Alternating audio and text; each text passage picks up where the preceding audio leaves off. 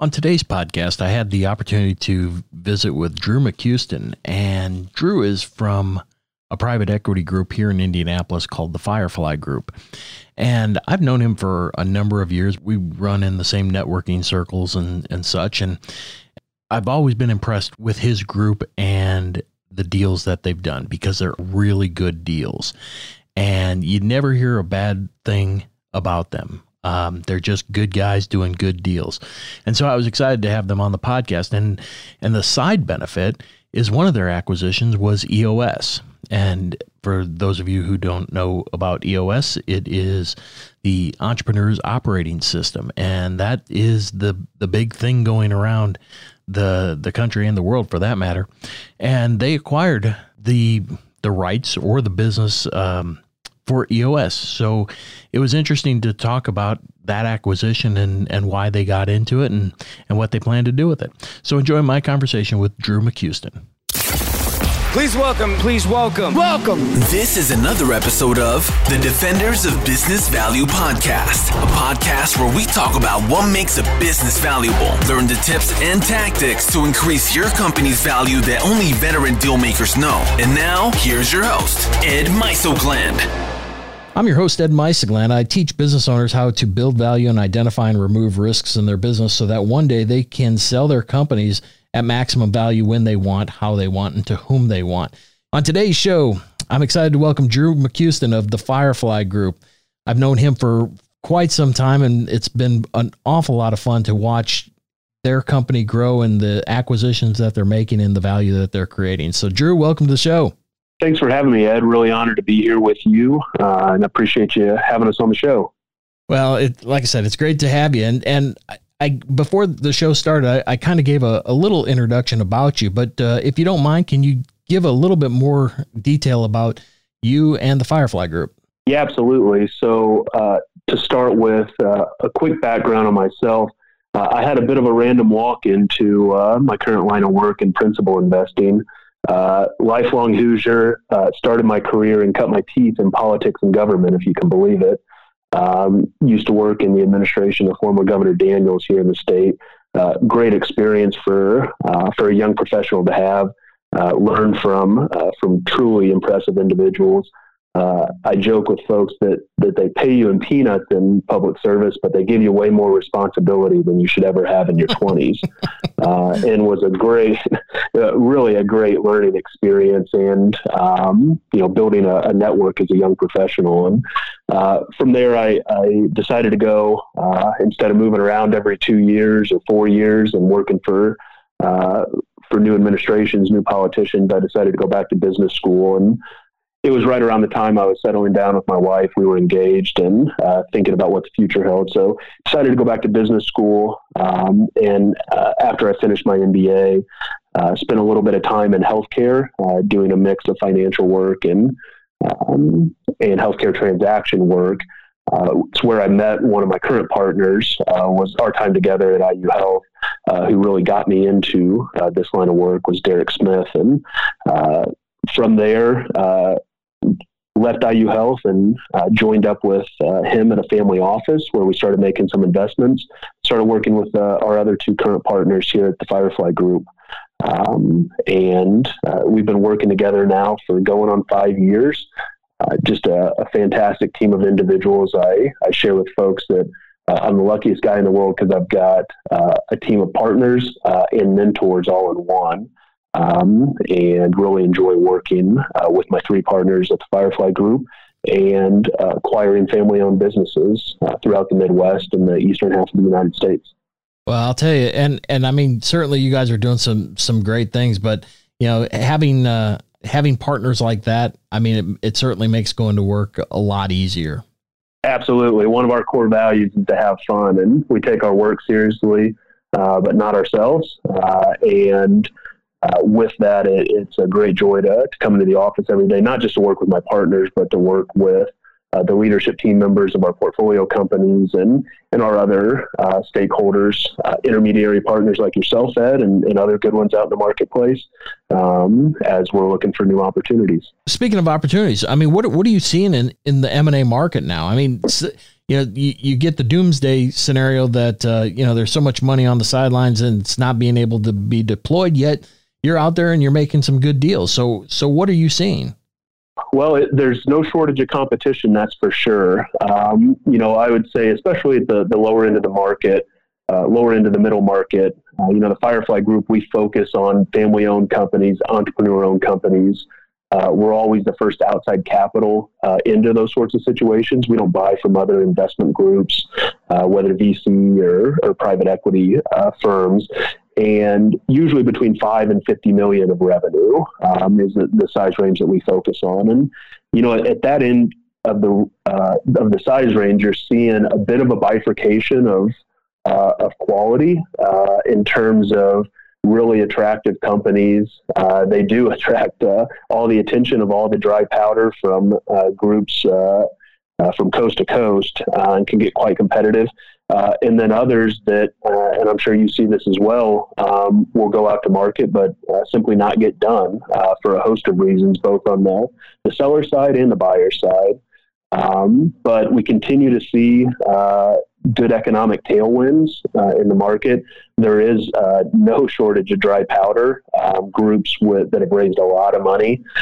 And what we're seeing at our end of the market is you've got a lot of larger private equity funds that are coming down market, as they say, and looking at smaller companies, not just as add-on acquisitions to their platform companies, but even going below their stated minimum threshold on size and coming down and looking for smaller initial acquisitions or platform acquisitions from which they can build. So it's been an interesting from a competitive positioning standpoint over the last few years where you've had more folks coming into the market looking to buy companies, whether owner-operators and just the abundance of capital to support folks acquiring companies at this end of the market. And then you've also got new competition coming down market from larger private equity groups. It makes things challenging, but it also keeps things interesting and keeps us on our toes and makes it a very active and vibrant market, which is fun to be a part of. Yeah, but the funny thing is, and one of the questions I had for you is, as the larger private equity groups come down into the area that you guys specialize in, I mean, when they do make those acquisitions, and again, this is just from the things I've heard and some of the articles that I've read, I mean, there's a culture shock when you bring in a professional buyer that, has 50 companies under their umbrella. And then all of a sudden, mom and pop, we have an entirely different company. It's kind of a shock to the system on, what did we just do? How does that work? And what would make them want to do that? Because I would assume changing that whole culture is a heck of a lot harder than the business itself. Yeah. Why would the private equity groups want to come down market and do that? Right. Yeah. Yes. So, I mean, for a lot of them, it's really about deploying capital and building scale.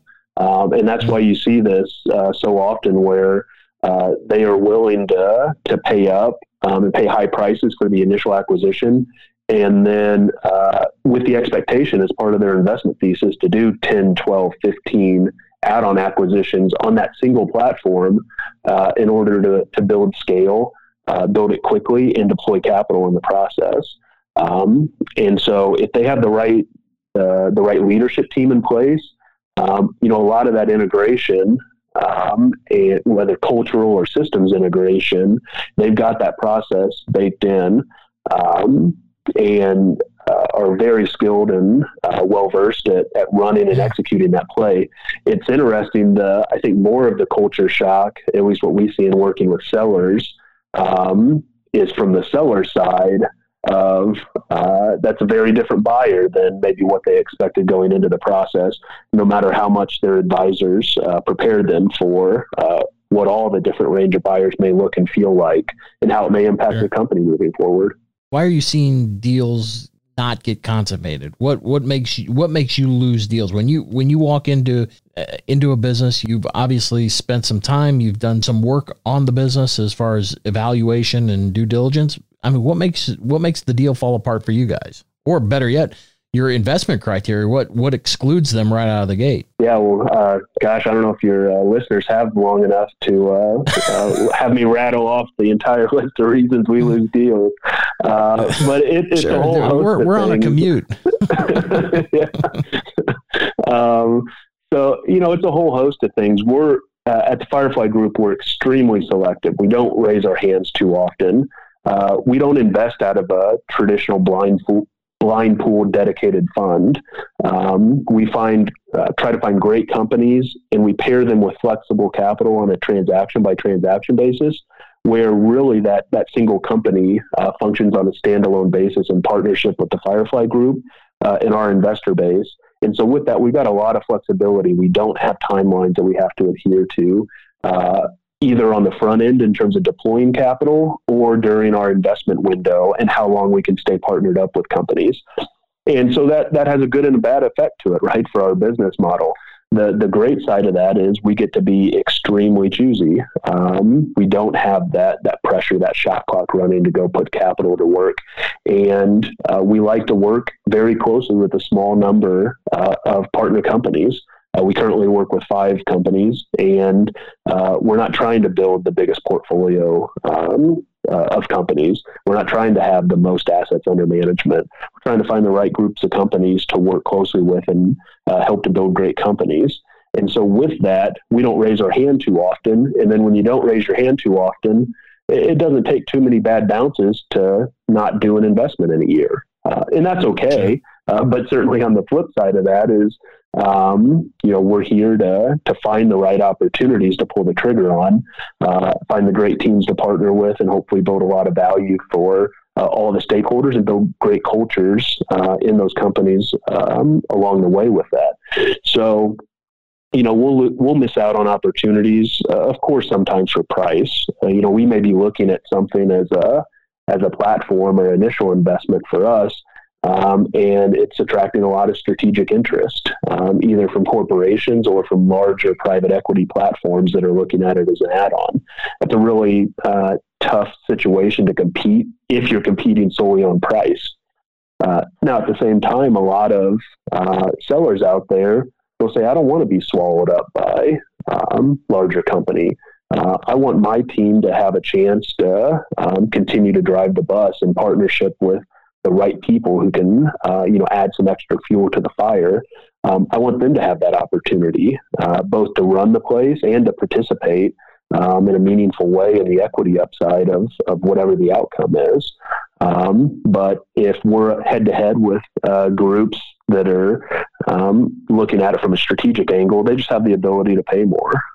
And they should. If that's what the seller prioritizes, they should ultimately be the winner of that process. We'll lose out on opportunities simply because of bandwidth. We can only chase so many opportunities at one time, and we have to really prioritize. As you know, Ed, from the role that you play, we don't get to choose when companies come to market. We have to either be ready to run fast or let it pass by. And that's just an unfortunate reality sometimes when we've got several different opportunities and we just have to pick one and pursue that one. And that leads me to my next question is, the deals that got away. Do you have a deal that you're like, at the time was pretty painful to have missed, but then you sit there and say, man, the deal gods were looking out for us that day? Yeah, I certainly have several of those. And it's less about, I won't name any specifics. Sure. So I'll go ahead and give you the preview that I'm going to give you a non-answer. But it's less about company. We've been around long enough now that we've seen companies trade and then trade again, both good outcomes and some not so good outcomes. And it's less about, man, I'm glad that one went away because it looks like it maybe didn't go so well, or I heard in the marketplace that it's not going so well. The ones that I'm glad that we didn't do are the ones that freed up our bandwidth to do the next ones that we got to do. Right? If I would have, been ultimately successful on ones that we were chasing, company XYZ, then I wouldn't have got to work with Dealers Wholesale or EOS or Capital Lighting, Chem-Metal Technologies, EMT, our portfolio companies. There's some serendipity in how we end up partnering with them. And sometimes what feels like loss is actually the opening of the opportunity to do the next one that is the right one. And so that's just like in baseball, right? You got to have a short memory, either as a pitcher or a batter. And brokerage. Yeah, exactly. Same in our world. You got to have a short memory. You got to carry the lessons and the learnings with you, but you got to keep after it and continue to scour for the right next opportunity, the right next great team to hopefully partner with. Yeah, and that leads me to what makes a business attractive to folks like you, and I think the first part would be, how exactly does a private equity group work? I mean, for our listeners, I'm certain that not everybody knows just the high level overview of how a firm like yours works, and then what makes businesses attractive to folks like you. Yeah, great question. And so I'll start with the business model. As we talk with sellers, I break it down into really, there's three things at a very high level that our group or other private equity firms do. Number one is they have to find investment opportunities. So you'll hear that called deal origination or sourcing or business development. That is going out and working with business brokers, investment bankers, your trusted advisory network who serves your target market of privately held company owners, and really being in the flow of opportunities. So that's one, you have to bring enough opportunities in the door. You got to have, you got to be able to step up and take swings. And to do that, you have to see the pitches. The second bucket is what a lot of groups would refer to as transaction services. And this is the review of those opportunities that come in the door, trying to figure out, do they fit the firm's investment criteria? Are they good opportunities? Is it something we want to learn more about? Do we have the right resources and relationship capital to bring to bear to help those opportunities? And then from there, that second bucket runs all the way through closing the transaction. So financing, due diligence, negotiation with the seller and the seller's intermediaries and trusted advisors. So that middle piece, the transaction services, is what most people think of when they think of private equity firms.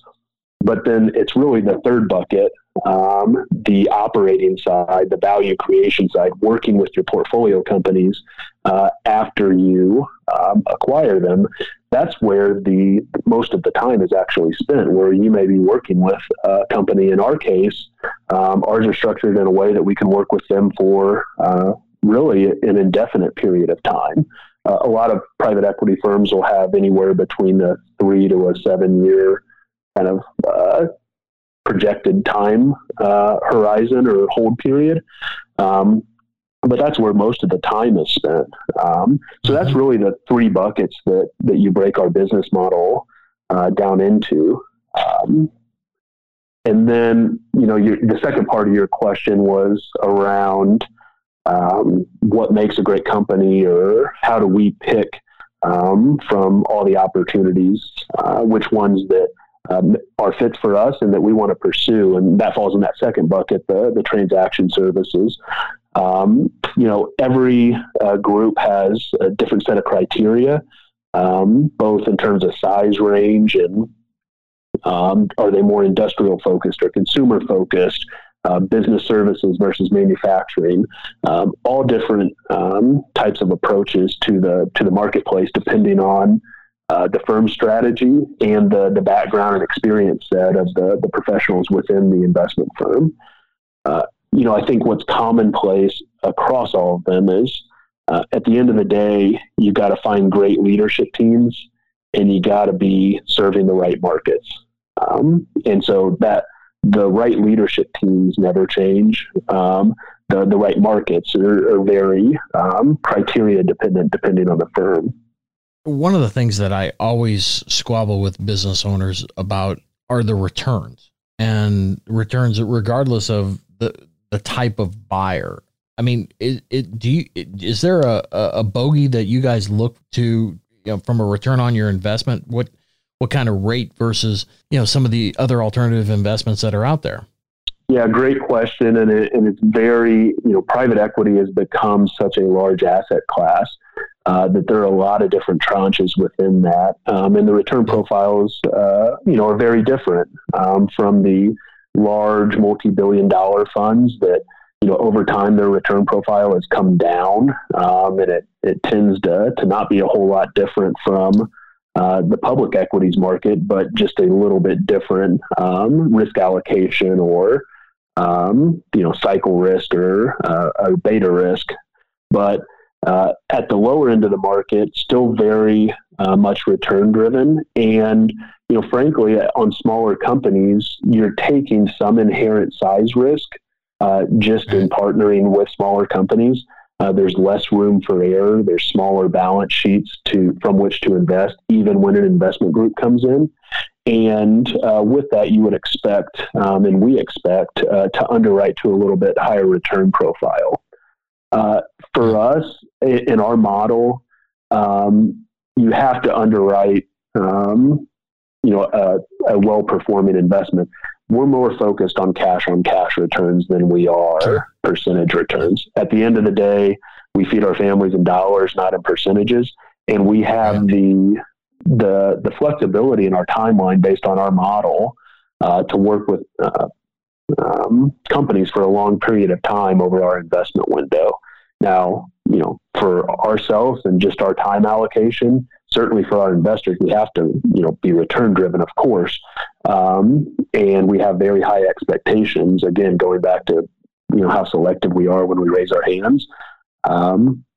But it is always part of the conversation, especially when the sellers will be reinvesting alongside us as go forward investors in the business and not selling 100% stake.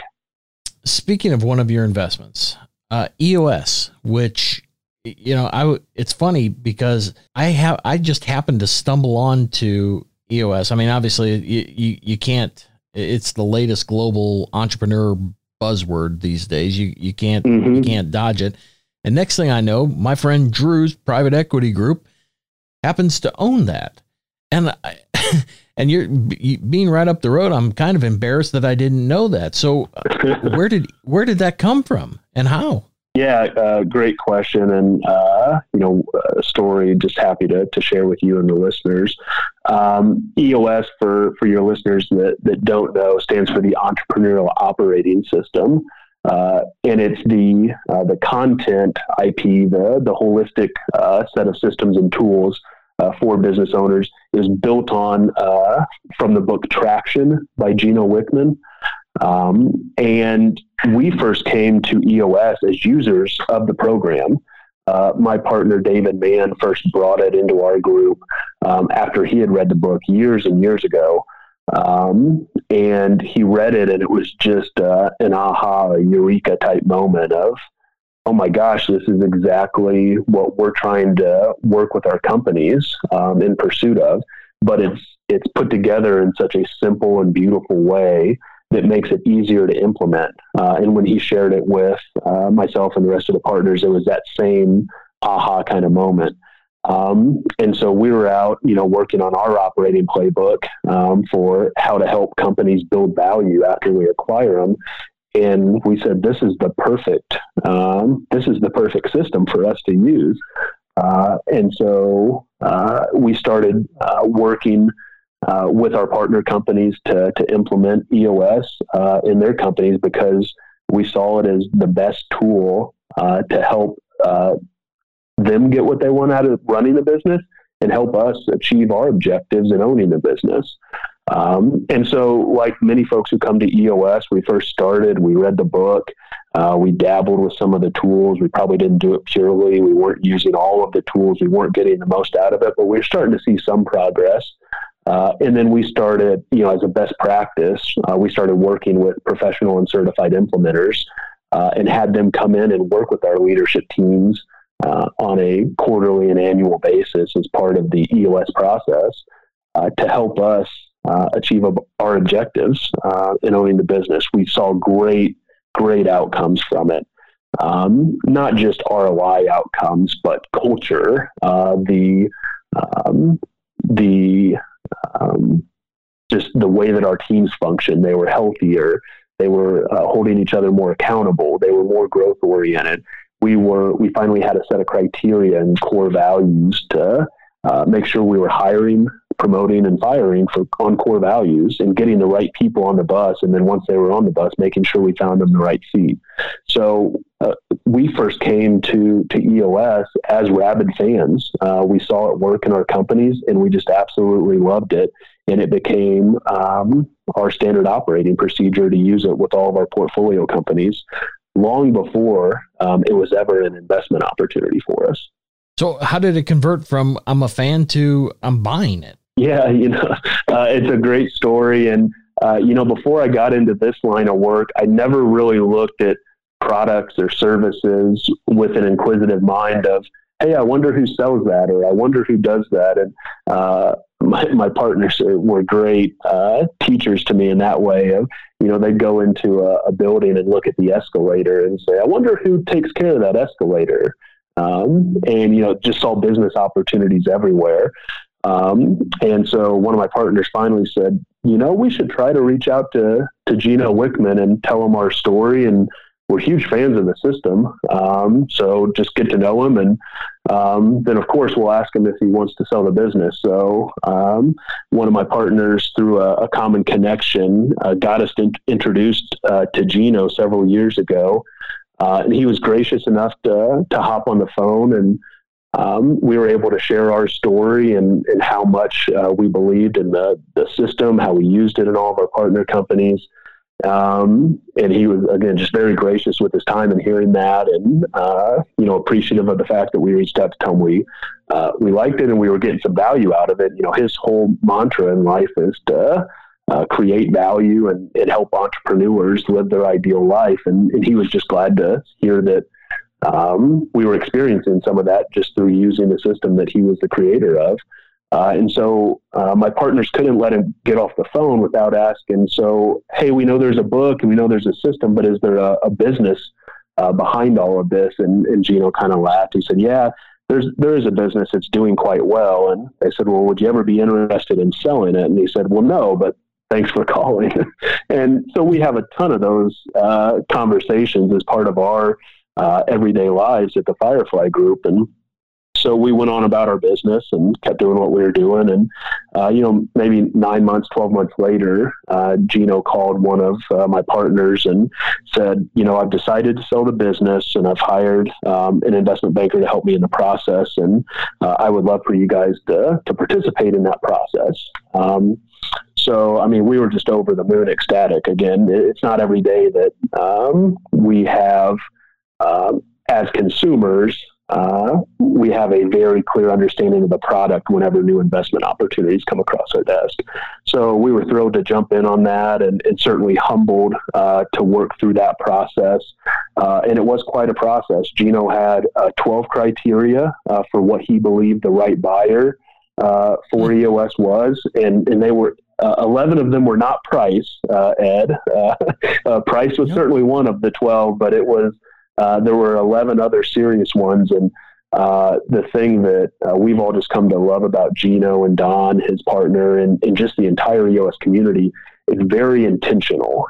Gino is very intentional about planning for the sale of his business and what was it acceptable and what was unacceptable in terms of the buyer of that business. So again, we were just very humbled to go through that process and ultimately be selected to be the partner for the next stage of growth, and to buy a majority position from Gino and his partner, and now work with the leadership team there on what's ahead. And there's a lot of opportunity ahead for that company for sure. Well, I would love to know, and you guys, if you bump across the statistics, I'd be curious to know how much more valuable a company that has deployed EOS is versus a non-company that, Yeah.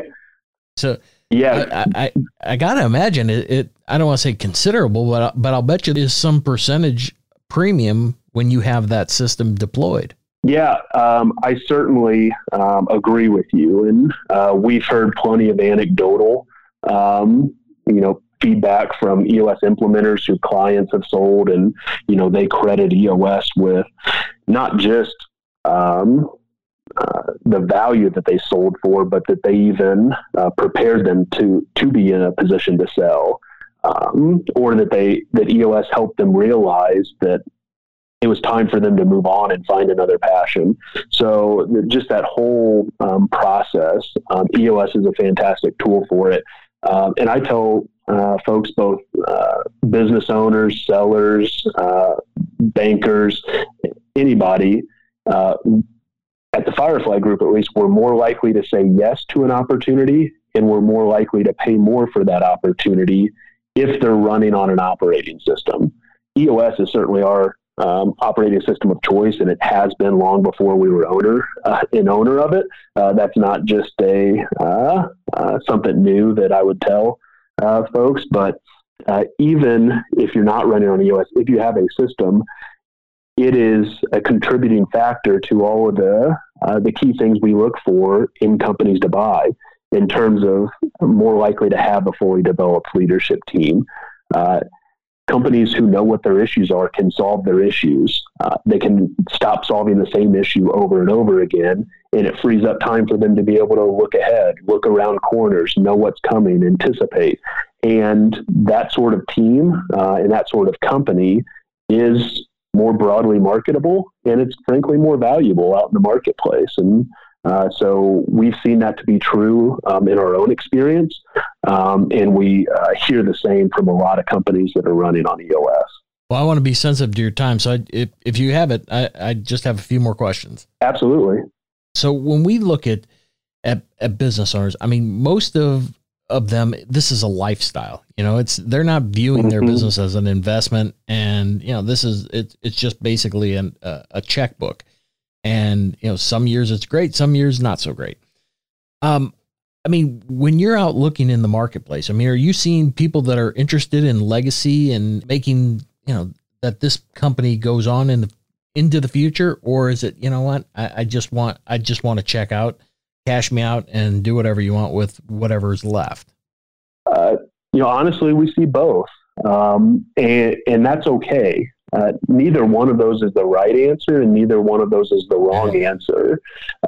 As you know, in working with business owners who are working toward that eventual outcome of an exit, it's a very emotional process. And the lead up to it, during the process, is very intense, and then after that. Working with good advisors, having a system like EOS or another operating system, those sorts of things help the business owner prepare not just the business for a transition, but prepare themselves for a transition. And for us, the most successful sellers know what it is they want to accomplish in exiting their business. And some will tell you, I just want to be done. I will sell to the person who pays me the most and pays me the most the fastest. And if that is truly what they want out of their business, and they're ready for whatever comes next, then that's great. And hopefully they have good advisors to get them to that outcome. And there are others that are intentional in a different sort of way, that certainly want top value for their business. Maybe they want to stay and continue to run it, and they just want to partner. They just want to diversify their risk, and anywhere in between. But very intentional about what they want out of their business transition and what they care about. And sometimes that is the legacy. Sometimes it's more just a lifeline to be done and retire and monetize their life's work. And that's quite all right.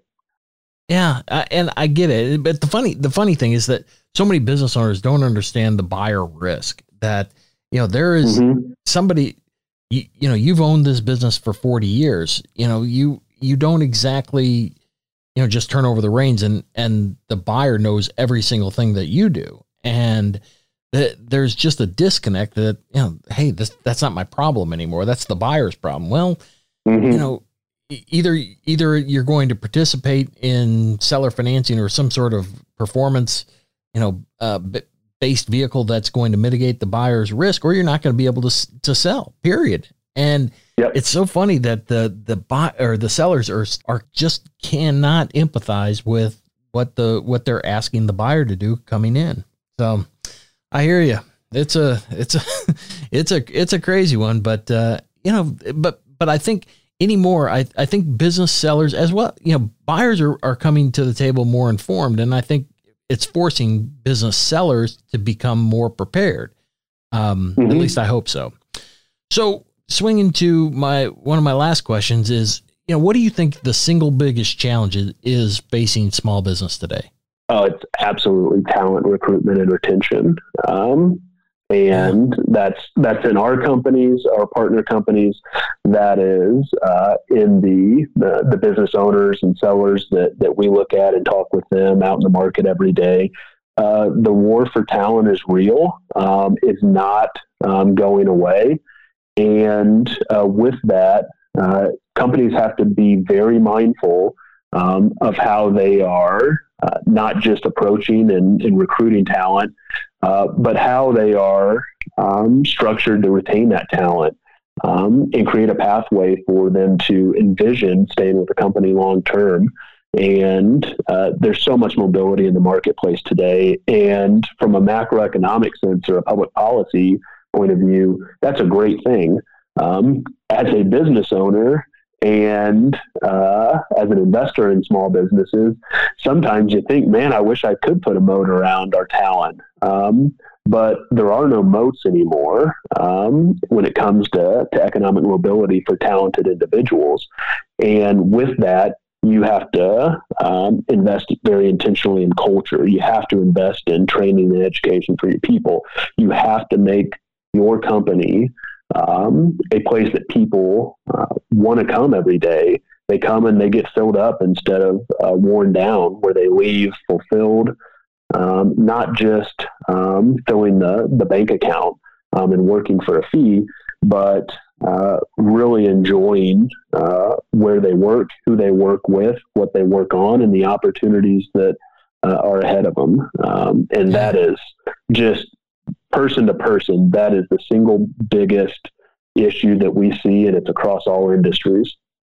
The funny thing is, so after all these podcasts that I've done, the ones that get the most attention are those related to employees and employee retention. So business owners intuitively know, where the value is, and that's pretty interesting, because it is. And the funny thing is, so many employees fail to realize that they are what creates value in the company. Now, the guy that's taking all the risk, he has probably a bigger paycheck, but at the end of the day, the people that are working and developing and implementing the sales or the products or whatever, they're the ones that create the value. And oh my gosh, that is so funny that you've said that, because I think it's running about 90% of all the interviews that I've done.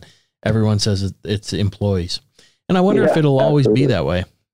You think it'll always be that way? I think that it will. I would believe that 90% of folks would continue to say that well into the future. You'll have others talk about, technology disruption, and that'll always be the case. But when you live in a knowledge-driven economy, it's always going to be talent and skill sets that really drive the economic outcomes, not just for the economy as a whole, but for small businesses in particular. Before we go, my last question. This is the grand finale. So if you had one, and I think I know the answer, but if you had one piece of advice you'd give to our listeners that would have the most immediate impact on the value of their business, what would it be? You mean outside of implementing EOS? Yeah, well, that was my answer, but I assumed you were going to say have a process.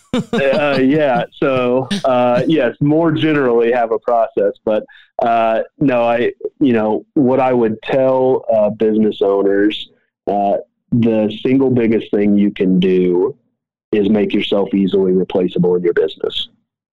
And that is easier said than done for somebody who's spent their life, their blood, their sweat, their tears building a business, to think about building it in a way where they're no longer needed to ensure that the business is successful.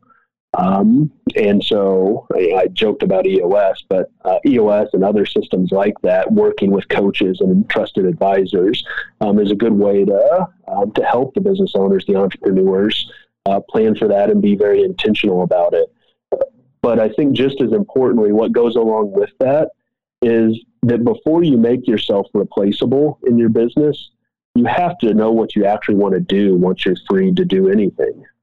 You have to be mindful and intentional about, okay, now what's next? Because business owners and entrepreneurs are wired a little differently. They're not going to, no matter how much they tell themselves they're going to go play golf or they're going to move to Florida, there's too much energy there. And we've seen the most from, at least from the owners that we've bought from and other sellers that we interact with in the marketplace, those that are the most fulfilled and satisfied with the outcome, it has very little to do, once you're removed from the situation, it has very little to do with price or deal structure, all the things that we thrash around about. The fulfillment and the satisfaction comes with having the next passion and their next purpose, and being able to harness and direct that energy toward it. And the ones that can do that successfully are the ones that ended up making the most money out of their sale and transition anyways. Well, so what's the best way we can connect with you? So the best way to find me is on LinkedIn. And then from there we can connect and go offline. Always interested to talk with business owners, entrepreneurs, trusted advisors, intermediaries out in the marketplace. So LinkedIn is the best way to find me. Drew McHouston. McHouston is McCuiston. Please do look me up and connect there. Okay, and I'll certainly have links to everything we talked about in the show notes. So Drew, thanks so much for being so generous with your time and experience and helping business owners maximize their value inside the business and on the exit. And to learn more about Drew and the Firefly Group, go to http://thefireflygrp.com. Drew, again, thanks so much for being a defender of business value. Thanks, Ed. Really appreciate you having us on the show this afternoon, and thanks for all you're doing out there to help entrepreneurs get the most out of their business. Well, it was great to visit with you, and I look forward to seeing you soon. All right. Thank you, Ed. This was another episode of the Defenders of Business Value podcast. For more episodes packed with strategies to increase the value of your business, visit defendersofbusinessvalue.com for show notes, transcripts, and free tools to start you on your journey. Subscribe now so you don't miss any future episodes.